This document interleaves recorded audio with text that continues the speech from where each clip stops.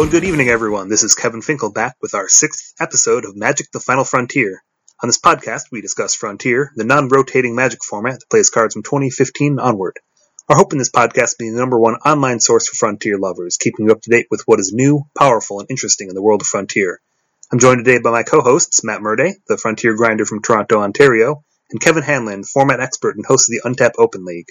How are you guys tonight? Doing great. Doing awesome. All right, well, on tonight's show, we're going to be looking into Tribal's place in Frontier with lots of examples that are good, fun, or both.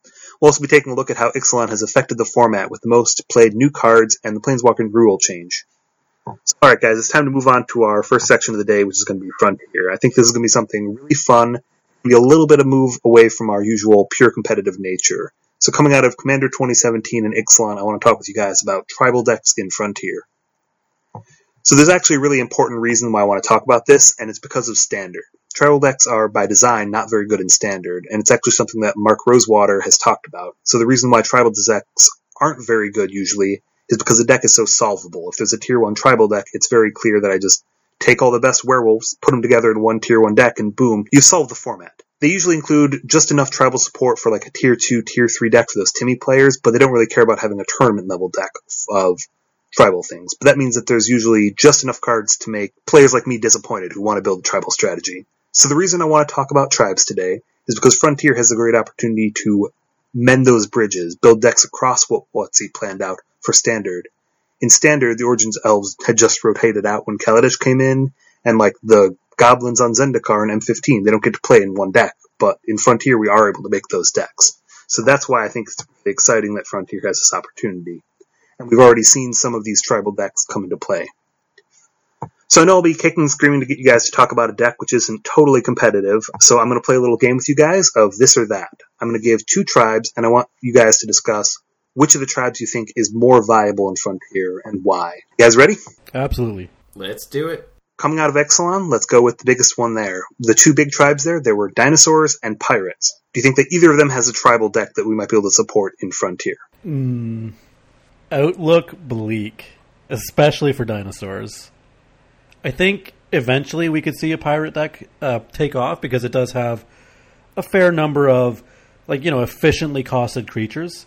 I think Karizev's really underplayed and really strong in general. But I think we're just not there on the number of cards needed to really make a deck work for Pirates especially. And there's low synergy between most of the Pirates. Yeah, there's not very many Pirate Lords that don't seem great. So you mentioned Karizev, that's the 1/3 Menace legendary creature that creates the 2/1 monkey when she attacks. We've seen it a little bit in red aggressive strategies, but not with specifically Tribal Pirate support. Yeah, I think we'll probably see her in a humans list at some point when red gets some key human card to really make it take off. I think it's just a good card. 2 mana, 3/4, has evasion. So I would say right now a lot of the pirates that we would consider using are commons. And I know that it might seem like a silly reason to write off a card, but a lot of the power level that comes out of value creatures happens to be based on their rarity. And there are uncommon and rare pirates right now, but a lot of them are more expensive. And so what we really need to see in order for the tribe to really thrive in Frontier would be a bit of a lower curve. So what do you think you would build Pirates around right now if you were to try to build a Pirate deck? If I really, really wanted to go hard, I would probably do it around Admiral Becky Brass. She's 3 colors, she costs 4, and her second ability is very bizarre. No one in any format that I've seen so far can really pinpoint how they're going to accomplish getting 3 pirates to successfully connect. So yeah, she's the one that gives +1/+1 to all of your other pirates, and if you, at the end of your turn, if you dealt damage to a player with 3 or more pirates that turn, I believe just combat damage with 3 or more pirates that turn, you can take control of any non-land permanent they own. Right, but it does require you to deal the damage to a player. Yeah, so that's difficult. That's a big... It's a big ask. Yeah, it seems a lot very win more. Because if they don't have the creatures to block you, they're not going to be able, you're not going to be able to steal anything from them anyway, right? So, kind of... It's also kind of underwhelming that because she's legendary, you can't stack that Anthem effect. Something that I really like in Constructed is being able to stack my anthems. Like, you can do that in Mono White Humans with your Always Watchings, and you can only have one Admiral Beckett Brass out on the field at a single time, so... That makes sense. So your only real way to have another kind of Anthem effect might be Metallic Mimic, which hasn't proved very great. Actually, why don't we talk about Metallic Mimic for a second, because I think that we'll bring it up. It's in every single one of these tribes, but is it a card that you guys have seen much success with? Because personally, I have not.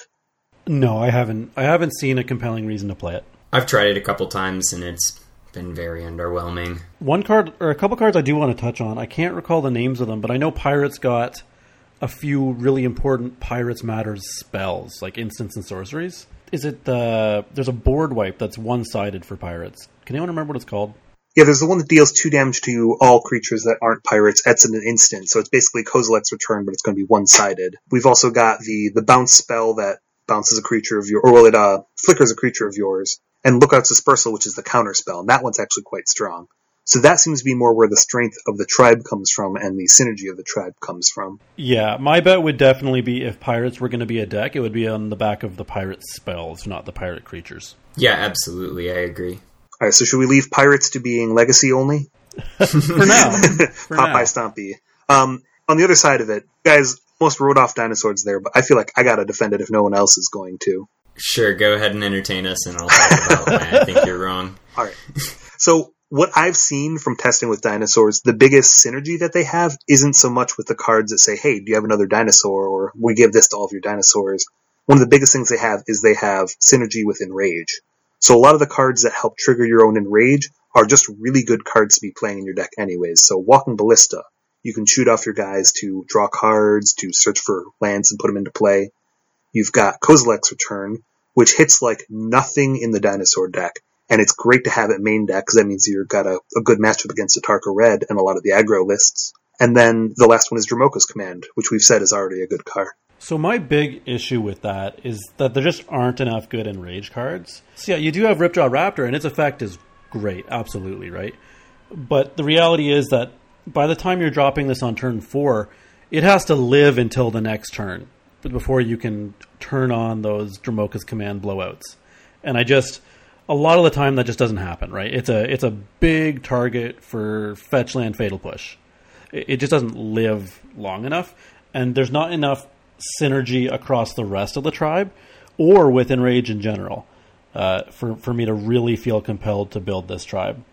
Yeah, that's one thing I want to say as well and speak to is that right now ramp is not necessarily a viable strategy in Frontier because our games end so quickly. So having a deck that just goes so hard on ramping to get out your avatars and your Ripjaw Raptors and your Regisaur Alphas, it's really, really hard to pull off. And if you were going to ramp, there are better things to ramp into, like Eldrazi, you know? Yeah, that would be my thought as well.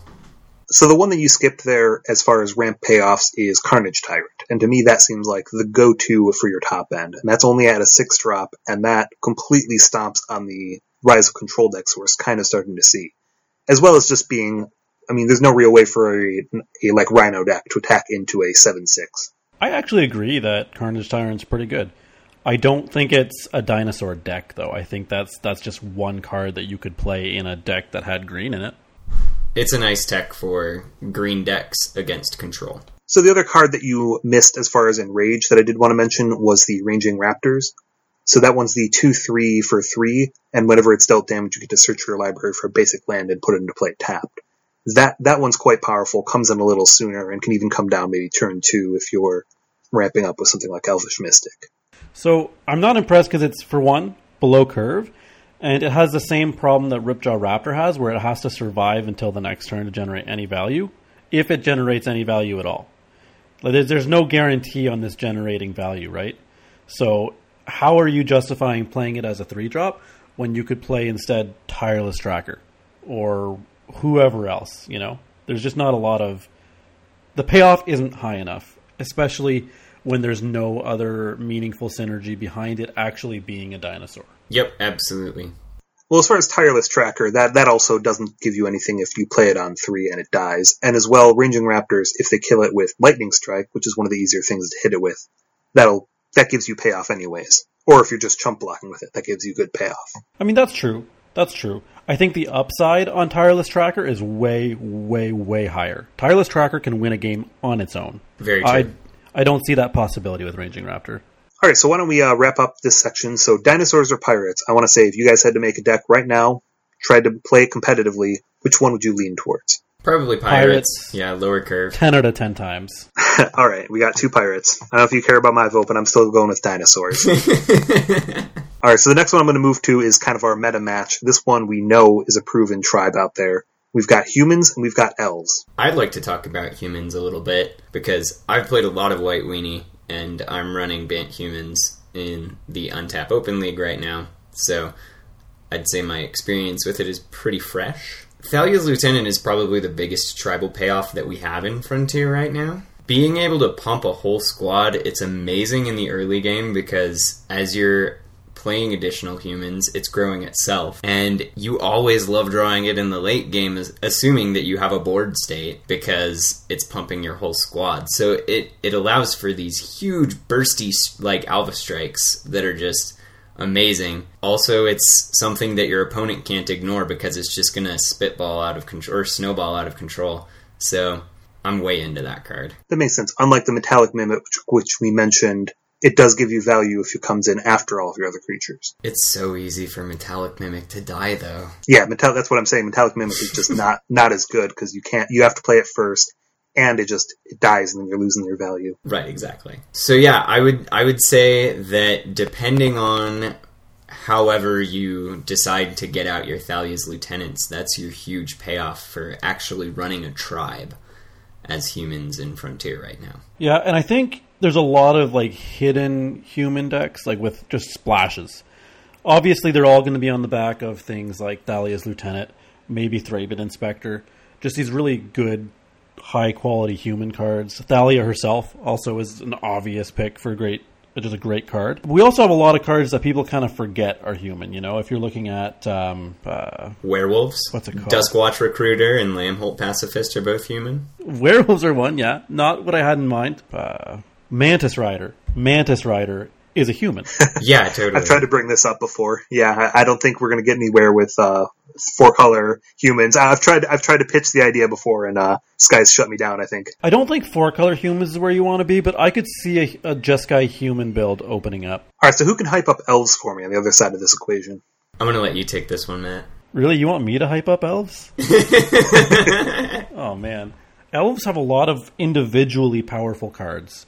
You're looking at cards like Sylvan Advocate, Greenwheel Liberator, Shaman of the Pack, Dwinen's Elite, but they all kind of do their own thing, right? There's not this like big critical mass of synergy cards, and there's no one clear card that to build around like humans have in Thalia's Lieutenant. So I think Elves kind of is in a weird spot where the synergy pieces just aren't there, even though they have individually good cards. Yeah, absolutely. I'm with that. There's definitely some Tribe Matters cards from M15 that we get in Frontier. And there's always this question of, all right, do I try to reach critical mass and blow out with Shaman of the Pack? Or do I try to go wide? Elves are great at producing other elves. So you can use that awesome sack effect in Westvale Abbey in Elves, which is what our resident Elves enthusiast Mars Goad has been doing when he tests Elves. But I think the questions that are always raised are, you know, like, are you going to run Panharmonicon so that you can get additional elf tokens off of your Dwynen elites? Are you going to run Court of Calling? And if so, are you going to have some bigger things that you can court into so that you can, you know, really get the payoff off of that ramp? You know, these questions are really, really hard for Elves to answer, specifically in Frontier, because there's not that common goal. It's not like in Legacy where it's, I'm going to ramp into this Craterhoof Behemoth, and then I'm going to hit you in the face for 28 damage. Now, the one thing I've seen that I like out of Elves, kind of their Craterhoof Behemoth for Frontier, is that they are probably the best user of Driven to Despair that I've seen. Yeah, totally. It's a great way to draw additional cards and keep gas going, and it's naturally in Frontier a Golgari tribe, so Driven to Despair, you have access to both sides of it, just naturally by default. I would agree it's definitely one of the best users of Driven to Despair. I think, well, it's a matter of time before we see like a properly really good elf deck. We're just not there yet because they have this kind of variety of strengths. You know, they're great at going wide. They're great at producing mana. And then they have a few other cool little things they do, like Revolt with Greenwheel Liberator or Sylvan Advocate just being a super good card. But those strengths don't kind of leverage into anything. So like Atarka Red gets to leverage its go wide behind the power of Atarka's Command.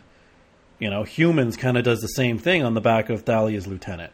There's no way to leverage what Elves is good at right now into a win. I think that the tribal synergy that people go for the most is Shaman of the Pack, and it relies way more heavily than Thalia's Lieutenant would on having an existing board state. And it doesn't impact the board with the same power, right? So it hits your life total, which is great.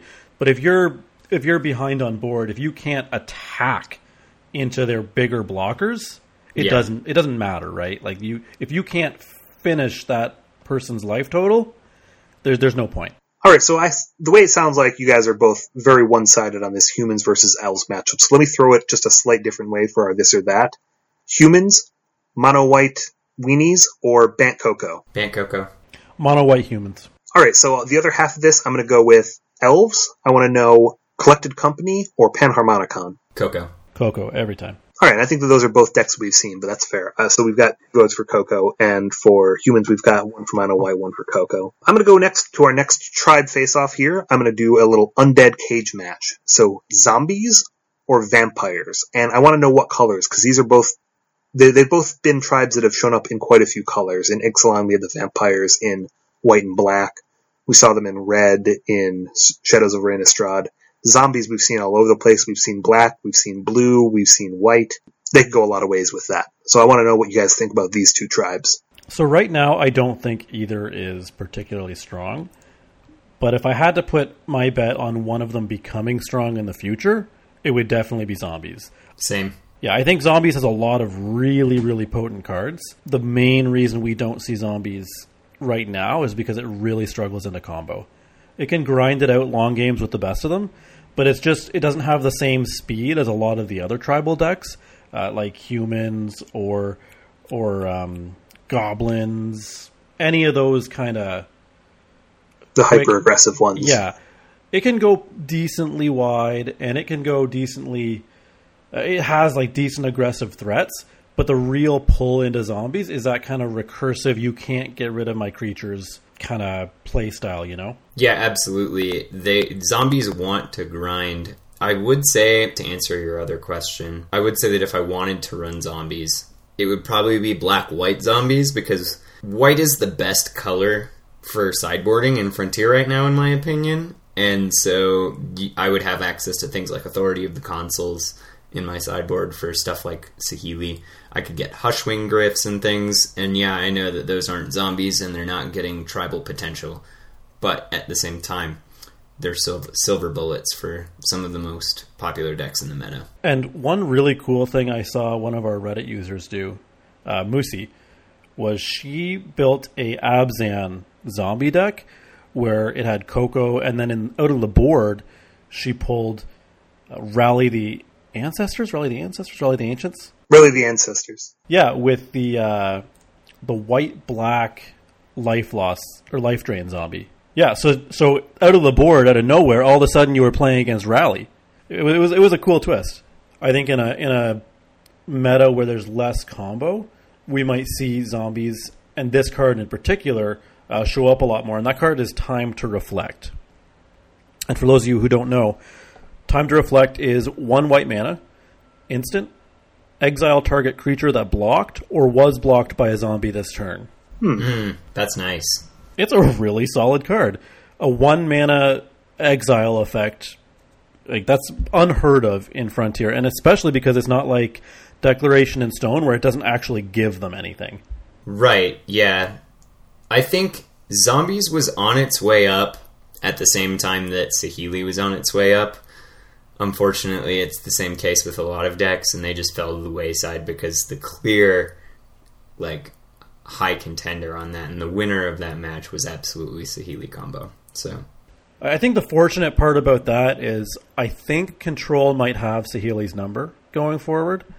I need to test him more, but that my tentative guess is that Control is going to be a rough matchup for Saheeli going forward. Yeah, I mean, this is definitely one of the archetypical styles of meta that we would have, where we have pretty fair representation of the three major archetypes of combo, control, and aggro.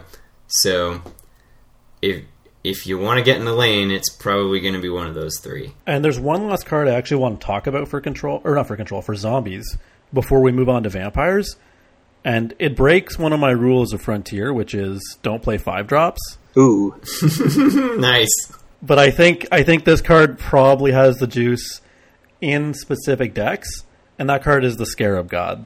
Oh, yeah. Primarily because so few decks have any way to actually answer it. That's a good card just all around. Yeah, and it's one of those cards that, sure, it may not do anything the turn you drop it, but it's really hard to interact with, and if they don't have an exile effect, you're going to win the game, basically, with that card. That card will win the game on its own. Now, as long as you're going into blue, the one other card that I haven't found a place for yet that I want to see in zombies is that Compelling Deterrence, the one that returns a non-land permanent to their hand. Then if you control a zombie, they have to discard a card. That's a card I keep wanting to see work, and I haven't seen it yet. I mean, and I think the primary reason that people would want to splash blue in zombies would be Prized Amalgam, if I'm not wrong there. I agree with you, Sky. I think Compelling Deterrence does something that zombies doesn't really do well. It's kind of that tempo game, right? Whereas the discard isn't as important. Like, yes, you want to be able to manage to trade card for card, so you're not giving yourself card disadvantage. But trading for their worst card, it's pretty loose. It's not my favorite thing to do. All right, so let's move on to vampires. All right, so going back to zombies. Oh, sorry. No, I'm kidding. All right, let's talk about vampires. Now, vampires will be a tough one. I think that we want it to be good, but there hasn't been a lot of support for it outside of maybe the Shadows block. I think that the vampires that are good stand so far in ahead of all the others that you would need to stack up in order to have a low-curve tribal deck, which is representative of what a tribal deck is, right? Is low curve, beat out the bad guys. And Kalidas is like the huge vampire that everyone wants to play. He's a legend, and he's a 4-drop, and he has 2 black pips in his casting cost, so he's really a bit difficult for multicolor decks to cast. And he has 0 synergy with other vampires. Right, exactly. He doesn't play well with other vampires. He wants zombies out. So let's talk for a minute about what the actual tribal synergy cards are. So the one that comes out to me is the Stormkirk Condemned, the 2 black mana, 2/2. You can discard a card once per turn to give all of your vampires +1/+1. So the biggest thing that stands out to me is vampires are red-black and they're a madness deck. The real problem with that is you just end up dumping your hand and your Hellbent really early in the game, which can be fine if you just kill them before you're Hellbent, but the reality is that with vampires, you don't have a faster clock than any of the other aggro decks in the format, and you're Hellbent faster than them. So I just don't see the trade-off for having to play around this kind of awkward, clunky madness mechanic. Yep, absolutely. I'm with that as well. So in my testing with vampires, the other problem I've seen with them is that they've got good red 1-drops, and then their best 2-drop, it's 2 black mana. That's already really hard on the mana. And then adding Ixalan vampires, now we're looking at white-colored creatures as well. So we've got a couple new ones that are interesting. There's the Maverin Thane, who makes vampire tokens every time you attack with a vampire. That could be strong. We've got the Legion's Landing, the 1/1 lifelink, that flips into a land if you attack with 3 or more creatures. Both of those seem like they'd be good cards, but then we're touching into Mardu colors, even further stretching the mana base of an aggressive deck. Yeah, and one thing I would say is that the most appealing white vampires to me are pretty expensive. I particularly am attracted to Bishop of the Bloodstained as an example. I think that's the one that acts like a what's the one? Sun Titan. Oh yeah, so I think it's a 5-drop, and it's 3 mana, 2 white, when it swings, you get to bring back a creature that costs 3 or less. So yes, and it also has Vigilance as a 3/4. Right, so they heavily modeled this after Sun Titan. Yeah, that's the white vampire that I'm looking at the most, and 5-drops are bad. So that's the spot I'm in. It's not so much that 5-drops are bad, as much as 5-drops have to be very, very, very, very good. Impactful, yeah. Yeah. Totally. Well, and this guy's a 3/4 with Vigilance for 5 with 2 white pips, so... That's tough. That's tough to ask. It is a big ask. All right, so why don't we give a final word on this? You had to build a zombie deck or a vampire deck right now. Which one are you leaning towards? Definitely zombies. Zombies, but again, I think the major thing with zombies is it's a matter of time before we see a tier 1 zombie deck. Mm-hmm. Mm-hmm. And I don't think either deck is really well positioned at this moment. No, that's something good that you're touching on, and it's, again, a great thing about Frontier is that we keep getting new sets. They're going to keep being at the same kind of power level. We're going to see new ones added all the time. That's just going to keep getting stronger and stronger. I don't know. I don't see more zombies getting printed, Finkel. It's not a really popular tribe throughout Magic's history, and... But no, that's really a difference. We don't see that in Modern. You're not going to see a new tribal deck pop up in Modern because you're never going to see the high power level that could impact that format like you can see in Frontier. Right, sure. And it's like when we did our Ixalan set review, Matt and I were both taking a look at specific decks and what impact this 2-drop and this spell and this, what impact those could have on that deck possibly pushing into the meta again. Mm-hmm. Matt, did you have anything more to say about either of these tribes? Not particularly. I think Zombies has a few really good synergy pieces that are primed to take the deck to the next level, and it's not quite there yet. All right. So the next one, I've got a good one. Let me recap one more time. Both of you guys went with zombies there, but the next one I've got a good one. We've got 2 types that were previously seen as Frontier decks during kind of the birth of the format. We have goblins and we have dragons. Love it. Really? You think dragons were a top-tier deck? I don't know if top tier, but I definitely saw them in tournaments. I definitely saw them. I swear I've seen at least one top 8 on them. Probably a control version of the deck more than the version with Kolaghan and a whole bunch of artifacts. But I think I've seen that too. Yeah, there was, in the early format, there was a black-red dragon deck. There was Esper dragons doing pretty well, and then people were doing hard control with Grixis dragons. So it's definitely something that was pretty hot at the beginning of the metagame, at least in terms of brewing and what people were trying out. And because it was a brewer's format back then, it was something that everyone wanted to try, because Dragon Lords are back. Wow, cool. Oh, neat. And that was before we even saw the new 5-drop dragon, who was pretty good. Oh, you mean Glorybringer? Yeah, Glorybringer, absolutely. So why don't we talk real quick about what the payoff cards are? We're starting with dragons, it sounds like. What are some of the tribal synergy payoff cards in the different colors that dragons show up? So the big one that always comes to mind for me, especially when I'm starting to build a deck that has dragons, is Silumgar's Scorn. In my opinion, it remains the best counterspell in the format, and so if you can reach that critical mass of dragons, which is really hard to pull off and really hard to push forward with, Silumgar's Scorn is just a huge payoff. And then there's the Sacrifice spell too. That one is escaping my mind. Foul Tongue Invocation. Yes. Thank you, sir. Yeah, gains you 4 life if you have a dragon in your hand. So that's a nice way to get back ahead, but it is 3 mana, and that's a really big ask once again for removal spells right now. And the same reason why Crackling Doom hasn't been popular. But Silumgar's Scorn is huge. That would be the one that I would want to bring to the forefront. What about you, Matt? See, I've kind of been unimpressed with Silumgar's Scorn. 2 blue in the mana cost is very real. When I've played Grixis Dragons in the past, that 2 mana cost in a 3-color deck has just been backbreaking. Especially because we do have a reasonable number of 2 mana cost counters that are usually available if you want to play them. I've never been impressed with just a blanket 2 mana counterspell, only in that it's double costed, so it's got 2 blue, and the blowouts aren't as big as you expect them to be in my experience.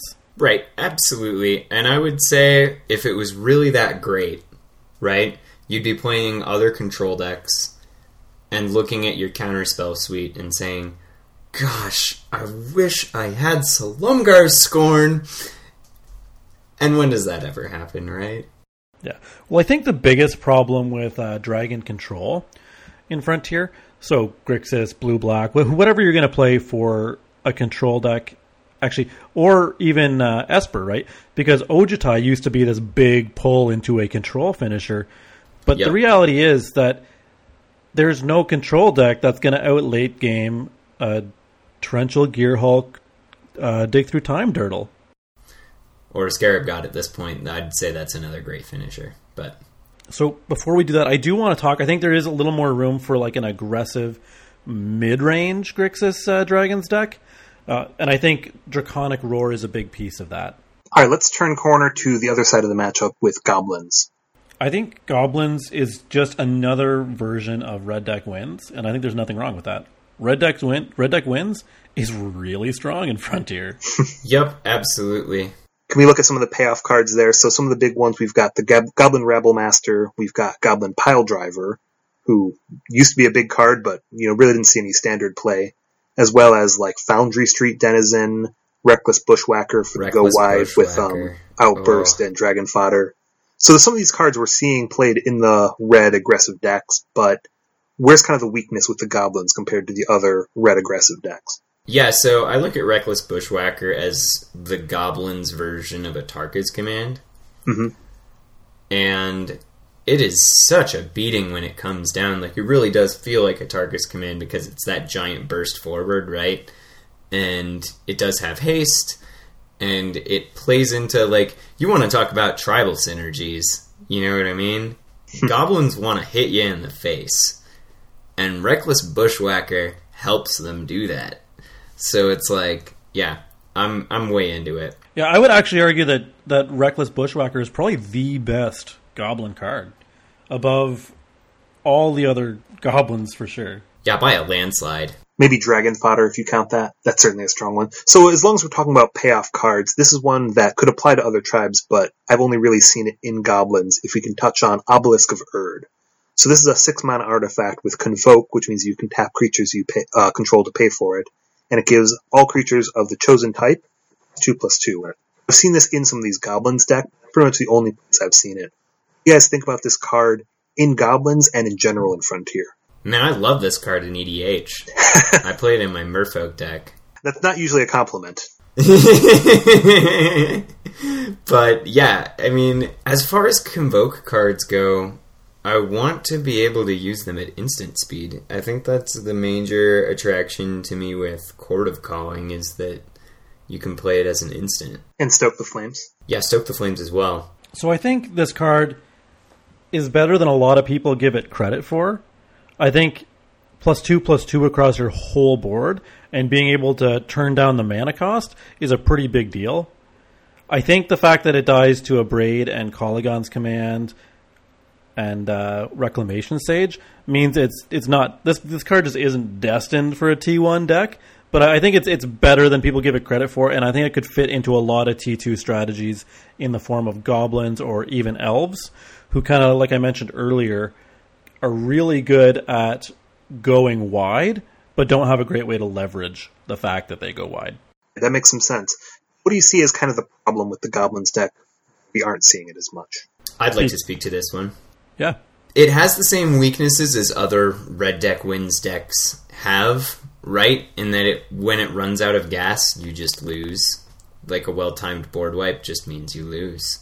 And the thing about it is, like, Atarka can at least come back from that and is more resilient in that respect. But Goblins just loses when that happens. Like, the weaknesses that it has are more exaggerated in the Goblins deck. I don't know what your take on it is. I would agree with that, and a big part of that has to do with the payoff cards for raw Goblins that don't tend to make it into Atarka Red. So in Atarka Red, the big payoff tends to be the namesake card, Atarka's Command. When you look at Goblins, the payoffs tend to be Goblin Rabble Master and Goblin Pile Driver. Both really powerful cards, but cards that tend to have to stick around to generate their value and to really, I guess, hit you in the face. Whereas Atarka's Command just kind of fits into all the cards of the deck, and you just, boom, drop it, bad guy takes a bunch of damage, mission accomplished.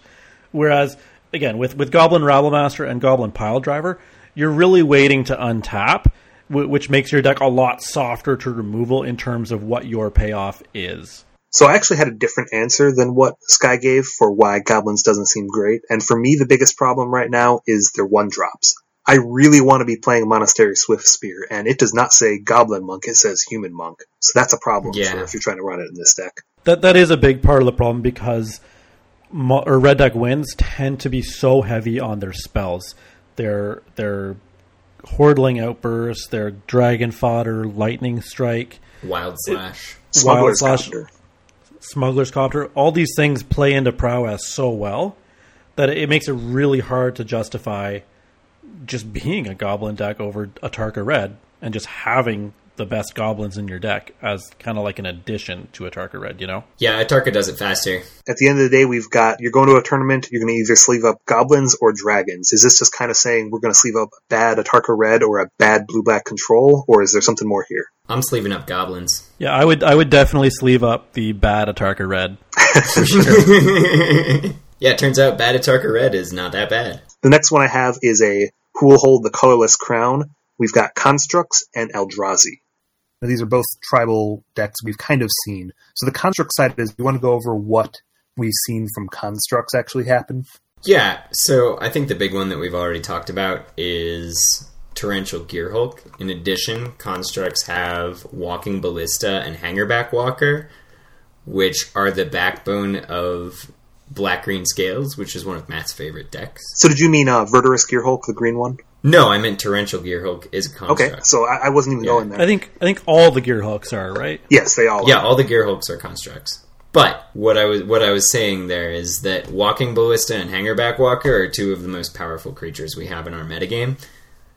And it's hard to deny how powerful that combination is. Mm-hmm. So I think it's a mistake to look for a Gearhulk as the payoff in a construct deck. And I only say this because Anthony Cameron played a construct deck for a little while at the beginning of the format that was killing people on turn 3. It was super fast. He's a big reason why I included this. I tested around with that deck a little bit too. So the other big part there is the Metallic Mimic actually has a play here, along with the 3-drop, the Chief of the Foundry, who gives all of your artifacts +1/+1. So between those two, you've got a lot of ways to give +1/+1 counters and that +1/+1 to all of them. Yeah, and you just flood the board super quick with Collected Company. Yeah, that's really awesome. I've never played it. I've never seen it played. I've heard him talk about it a little bit, so I feel a little unequipped to possibly talk to the strength of that. Mm-hmm. My feeling is it's probably not as good as it used to be, because back when he was playing this, Fatal Push wasn't a thing. So to have your... Crap, I can't remember the +1/+1 counter one. Metallic Mimic, yeah. To have, you cast Coco hitting Walking Ballista, Hangerback Walker, and they Fatal Push your Metallic Mimic in response. That feels bad. That feels really bad. Yeah, so nothing hits the board, Alright, so the other side of this that I want to discuss on the colorless coin is the Eldrazi decks. And I'm talking more about kind of the aggressive Eldrazi decks rather than something that's just ramping up into, huge Eldrazi. That's a ramp deck. There's also the other side of it, which is you're going to those Thought-Knot Seers, the Reality Smashers, and you're running the colorless payoff card. Yeah, so a lot of people have tried the mid-range Eldrazi in our format, right? The Thought-Knot Seers and the Reality Smashers. What do you think about those, Matt? I think Thought-Knot falls a little flat when you have to cast it on turn 3 or 4 at the earliest, and only turn 3 if you have Mystic Elves, right? So it's not... In Modern, it has this superpower that you can power them out on early, right? But I think... Yeah, turn 2 or 3. Yeah, not being able to cast them early really takes some of the fire out of them. I think if I had to put my money on one being really good, it would be Reality Smasher. Right, most definitely. Yeah, I think we'd need a second round or a third round now of Eldrazi. Now this is one that's going to be tough to see more of. It'd have to be a specific set for them to get Eldrazi again. Yeah. And I think that it really speaks to, a lot of the tribes that we're talking about are so big, right? And it speaks to what we have in Frontier and what we don't have in Frontier that Modern has, which is early ramp that's very effective. And so there are all these things that we're left with, all these giant derpy creatures that we can't power out on turns 3 and 4, and those are when you want to be closing. Those are the turns you want to be closing the game out on. Yeah, I think it's amazing how close Eldrazi is, given that we've only had 1 or 2 sets, I guess, if you want to include the whole block of them. Well, we had a couple in Shadows over Innistrad, but they were usually really expensive. That's true, and they did something very different too, which is relevant. So I think it does speak to the power level of these cards. That I think Thought-Knot Seer is a fantastic card. It just has a few weaknesses right now, and it's not quite. It doesn't quite have the punch to fight it out with the Rhinos and the Gideons. You know. That makes sense. All right. So, okay, here's the question: is who's going to get to hold the Ghostfire Blade? Is it Constructs or Eldrazi? Constructs. Yeah, probably Constructs, but that's a soft answer for me. I don't really know, honestly. I haven't seen enough Constructs in action. I like Eldrazi. All right, I'm going to do one more, and this one's just kind of fun. And I know it's something that maybe casual players really like, Warriors. Now, the other one I want to match up against that is Spirits. So that's another... we've kind of seen the tribal pieces come there. It just has never come together as a deck. So Spirits versus Warriors. Where do we stand? So this is another occasion where I talk about one of my EDH decks. I run Spirits Tribal in EDH, and I'm a huge fan of it. So the problem that I see with it in Frontier is that it's not quite fast enough.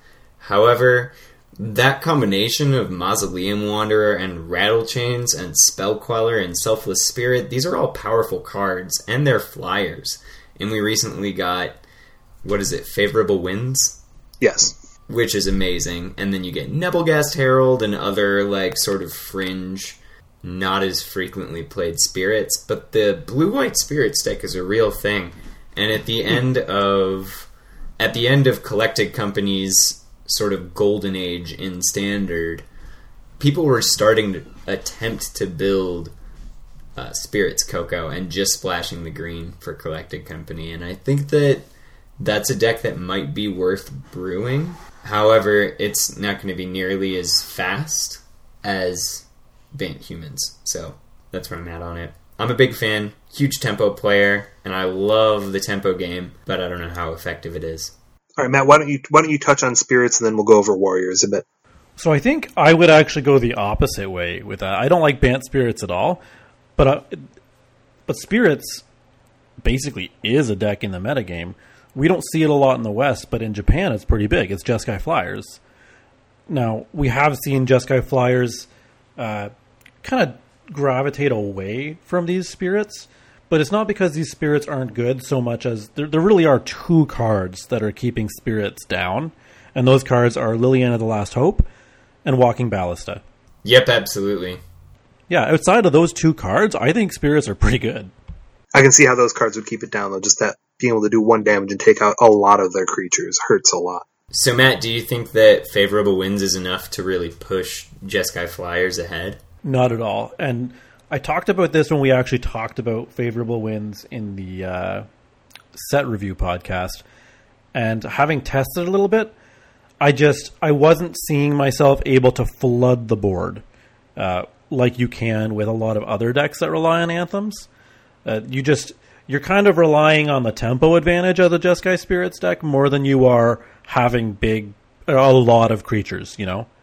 So I often found it was just kind of giving myself card disadvantage to cast it because they turn around and double Fatal Push me off the board. Yep. All right, so let's look at the other side of it, Warriors. So we've got a few cards that are kind of Lords for Warriors that came out of the Khans of Tarkir block. We had the Chief of the Edge and the Chief of the Scale, the 3/2 and the 2/3 that the one adds +1/+0 to all of them, one adds +0/+1. The Scale ones, obviously, they're not that great. We also had, though, there was the black 2-drop, is a 2/2 that when it attacks gives all your warriors menace, and the 3-drop, the 1 white 2/2 that has double strike, and when it enters the battlefield or attacks, gives another warrior you control double strike. So those are kind of where the power comes from it, and then there's just so many warriors that we could try and stick together to make a deck out of this. I don't know if you guys have brewed with this at all, but I want to know what your thoughts are on warriors. So there are a lot of good warriors, but my problem is that when you put them all together, they don't do anything different or better than any other aggro deck. If you're going to look at mono white humans, which even uses a lot of the best warrior cards. Yep, absolutely. Yeah, it's kind of like they do the same thing, except warriors does it worse. Yeah, I'm with that. I remember Khan's draft, and if you saw like an early Chief of the Edge or an early Chief of the Scale, warriors was definitely a build around, and something that was in heavy consideration when you were drafting Khans, because it let you be only 2 colors and maybe a light splash. But I have taken a look at it, and I'm always kind of drawn to lords because they're a great way to push ahead on your smaller creatures, and I haven't really found myself drawn to them in Frontier. I've tried brewing the deck a couple times, and it just never really gets there. Yeah, I feel you there as well. I've tried brewing this, and there's so many cool cards that I want to play. There's a lot of good 1-drops, like Blood-Soaked Champion. There's the Warden of the First Tree ends up as a warrior, and it all comes together, and it just doesn't do much. It's slower than the mono white humans. I see that as well, and it doesn't have any more reach than that deck does. Yep, most definitely. Yeah, exactly. Right, guys, I'm going to call it here on our tribal. Last this or that. Do you want to go with spirits or warriors for building a deck? Going with spirits. Yeah, I'd probably go spirits too. That was fun. We didn't talk about anything too bad. Now, just one more kind of question out there is what deck do you think is almost there that we didn't mention? So, like, if there was one more Merfolk Lord, I'd be playing that deck, or something like that, where you think it's something just on the edge. It needs a really good Lord or a really good 1-drop to get there. Monks. There are some good monks. There's some good 1-drop monks. I could see that.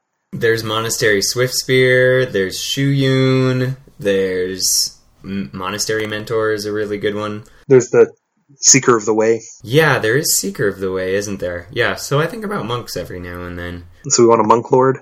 What about you, Matt? What are you waiting for? Nothing really. I can't think of anything. I'm sure I'll think of it later, and I'll be punching myself. But I think we covered the obvious ones. All right, so we did have one other small section we wanted to go over, just that now that we've gotten we've got our UOL league lists out there, we've taken a look at what Ixalan actually has done to the meta, where those new cards have shown up. So I just have some fun stats I kind of wanted to read off, see what you guys thought about these. So looking at the Untapped Open League, Frontier League, we had 36 decks, and 13 of those decks actually weren't playing any new Ixalan cards at all. They either didn't get a chance to test with them, they thought their deck was better without them, for whatever reason. So out of those 25 decks left, we had 19 different Ixalan cards seeing play. More of these were in the main deck than in the sideboard. And the one that we had you guys try and call out, there were more Opt played than there were of the new dual lands. So in total, so Sky was right there. Maybe that means that they listened to our cast and they did it right there, but that's how it ended up. I actually think it's a mistake to look at this right now and say this is the effect that Ixalan's had on the meta. I think. Yeah, no, absolutely. I think we're going to have a few tournaments before we really know, especially because we're looking at a fairly small sample size, where 3 blue-black control decks can bring 11 Vraska's Contempt to the table. Oh yeah, absolutely. So I agree with you there. I think that it is early, and really, we're starving for some new data. We're waiting for the next big tournament out of Toronto or out of Japan to kind of give us what. I mean, we don't want to say we're not the Spikes, we're not the pros, but what they're doing. We want to see what more people are doing, get a larger sample size than just us. Yeah, it's definitely about sample size. I do have to say, Ixalan's done a lot more than I expected it to.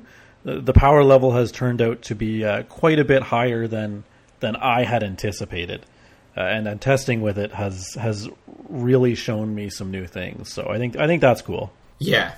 All right, so there were quite a few blue-black control decks. I'll kind of put that at the top of here so you guys aren't thinking, oh, these are in every deck. It's kind of those few decks that had these. But let me go over the total copies of some of the new Ixalan cards. So in those 25 lists, we saw 45 copies of Opt. Now, I know we were saying this is going to be a big card, but that's how many we had overall. So after that, the next most played would be, if we joined all of the dual lands together, I'm going to separate them out. The true second highest played next card was Sorceress Spyglass. 26 copies between the sideboards of these decks. And I would maintain that that's a mistake, and over time we'll see that that number decrease. I agree. Yeah, I think so too. I think I've seen it be impressive, but I don't think it's not a win-all against certain matchups. It's not a win-all against Saheeli combo.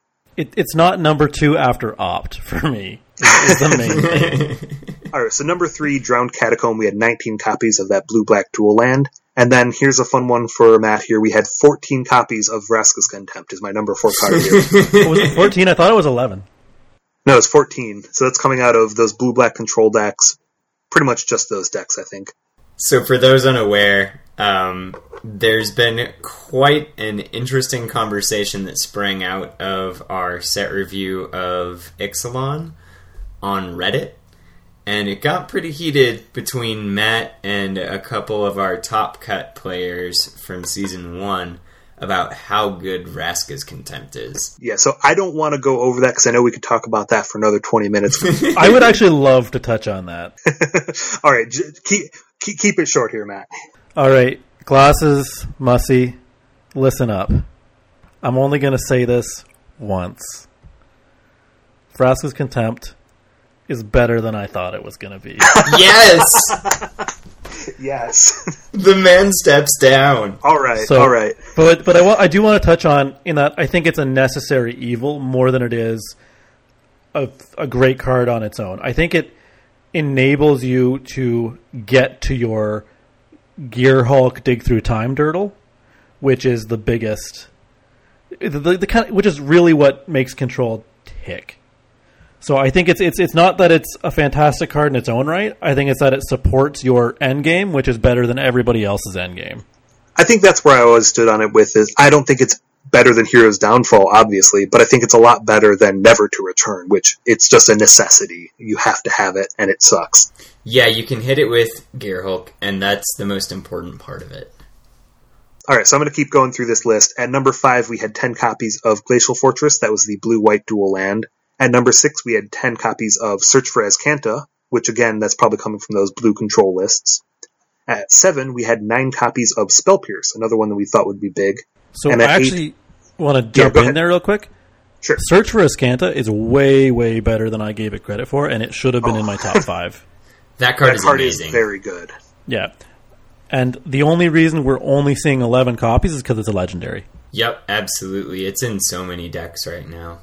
All right, so at 7, we had 9 copies of Spell Pierce. At 8, we had 7 copies of Shaper's Sanctuary, which is another one that we were expecting to be strong.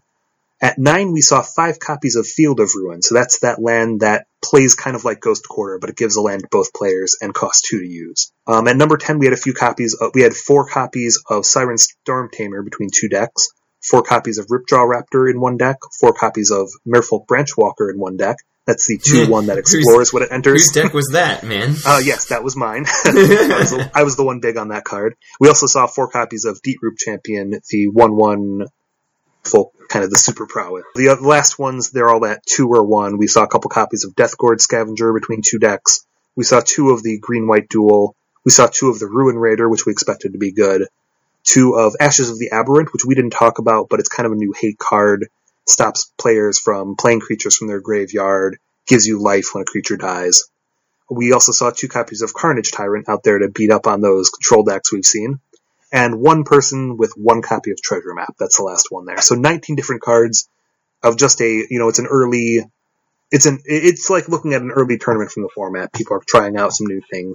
And this is some of the cards that they tried. I think that's well said on what kind of insight this data provides. It's just, hey, this is what people were eager to try.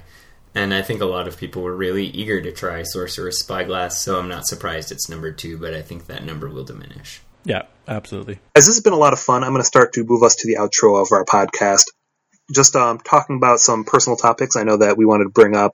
Sky's band just released a new CD. He's going to be touring soon. If you want to say something short about that. And also, we've had some fun things going on in Matt's life, which is why we didn't have him last week. Yeah, absolutely. So everyone, my band Dreadnought just released an album, Awaken Sacred Waves. It's really good. People are calling it the highlight of our career so far.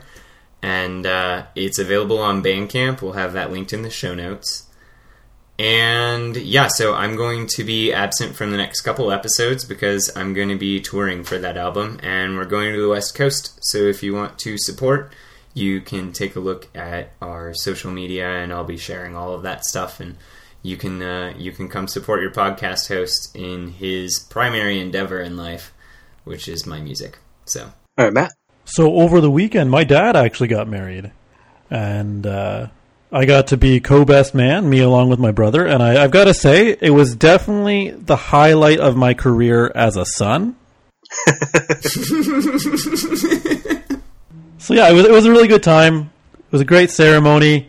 It was a lot of responsibility. I can't believe how much work and time it consumed in the weeks leading up to it. So that was definitely a shock to me. All right, so that's just a bit going on in our personal lives. So wrapping up for today, we want to mention any current events going on. So we want to call out that we're excited about the End of Worlds just happened before we recorded this podcast. That's exciting for us. It's exciting for anyone who follows Standard or Draft. It was a great tournament. Fantastic.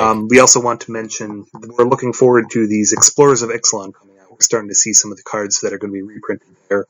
Didn't have much effect on Frontier, but it's something interesting going on in Magic right now. But anyways, we're going to be wrapping up for this week. Let us know if there's any other topics you want us to cover, and also try and join us weekly. We've been doing live streams on Tuesdays of the Untap Open League matches, so that's a great way to see some Frontier being played if you aren't getting to see it yourself.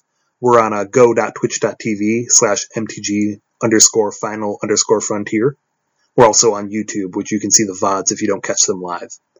For our other contact, make sure to tweet us out at MTG Frontier. You can find us MTG_Frontier on Instagram. And it's also great to go to our Reddit, which is the r/MTG Final Frontier. From there, you can find links to our Discord. You can contact us personally. We're fun to talk to. We usually go back and forth with anyone who's listening to the show, has any points. All right, guys, you want to call out at anything before we end the show today? Thanks for tuning in, everyone. I'm Kevin Hanlon. And I'm Matt Murday. It's been a blast. Yeah, this was a great one. I'm Kevin Finkel, and as always, for everyone out there, we look forward to being your go-to source for Frontier information online, your Final Frontier.